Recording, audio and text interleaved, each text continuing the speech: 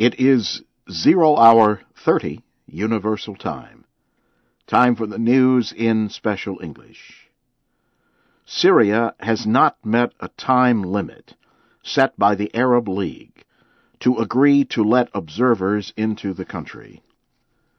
League officials now say the failure to reach an agreement could lead to foreign intervention in Syria.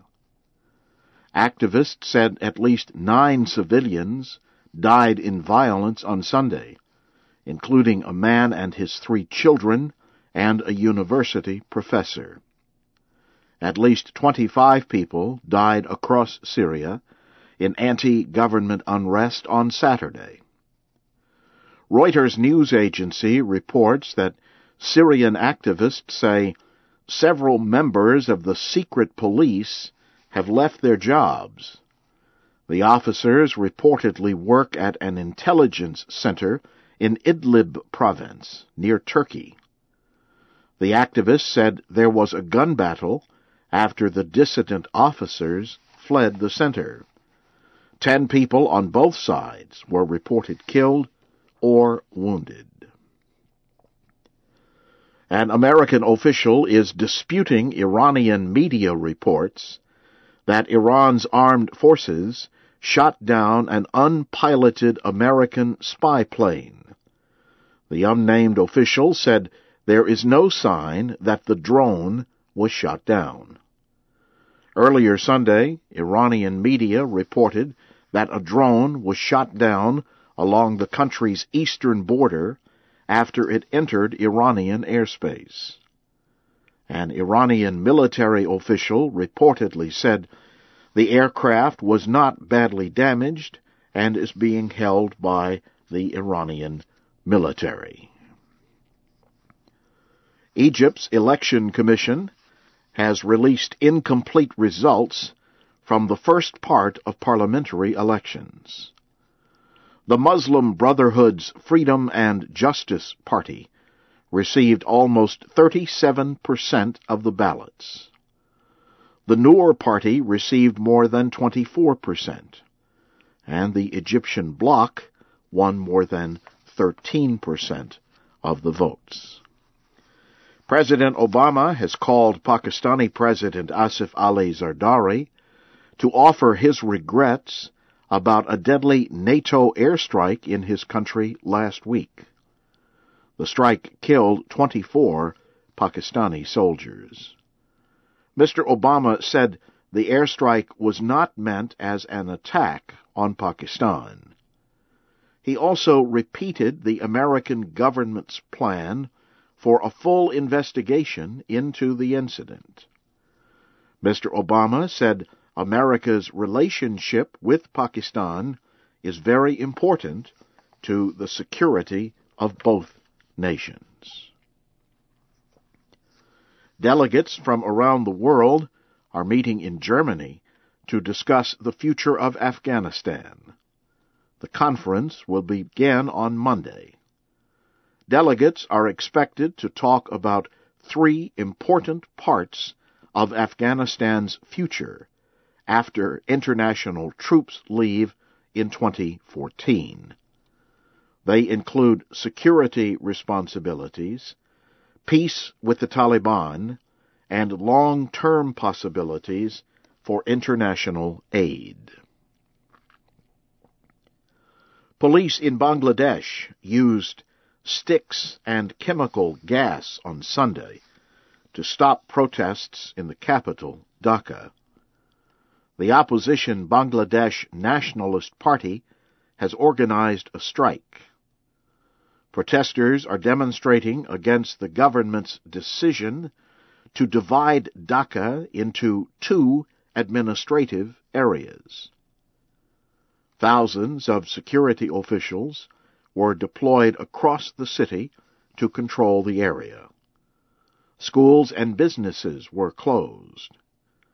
There are reports that several opposition and government supporters were injured in the clashes with the police. You are listening to the news in VOA Special English.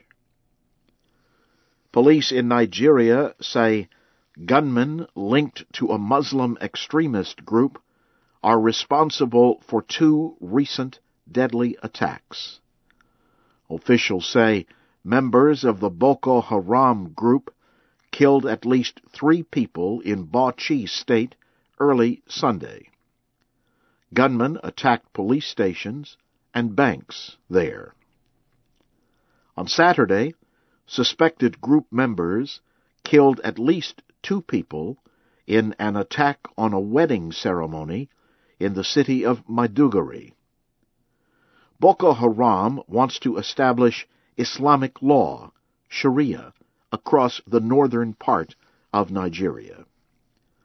The group began to carry out other deadly attacks and robberies about 2 years ago.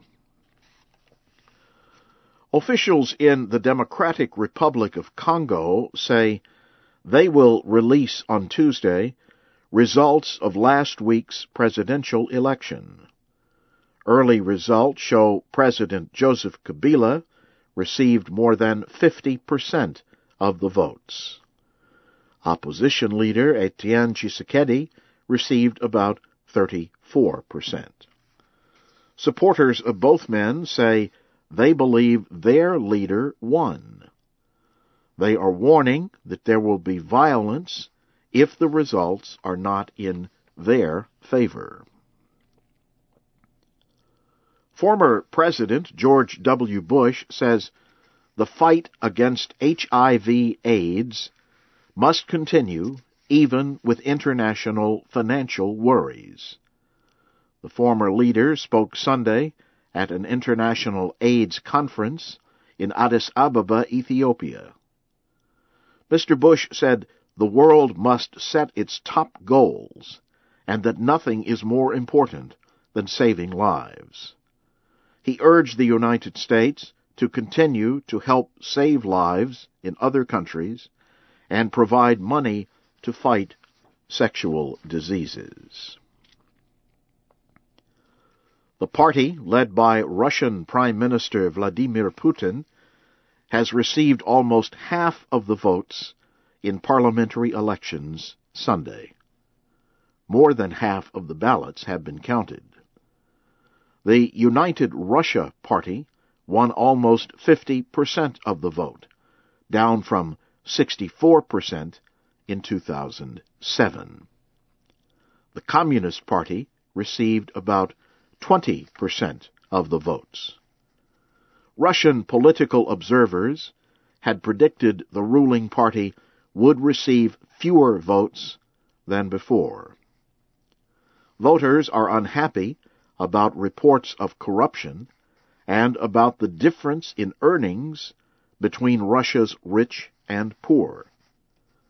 An independent Russian election observers group says Russian police blocked their workers from voting centers around the country.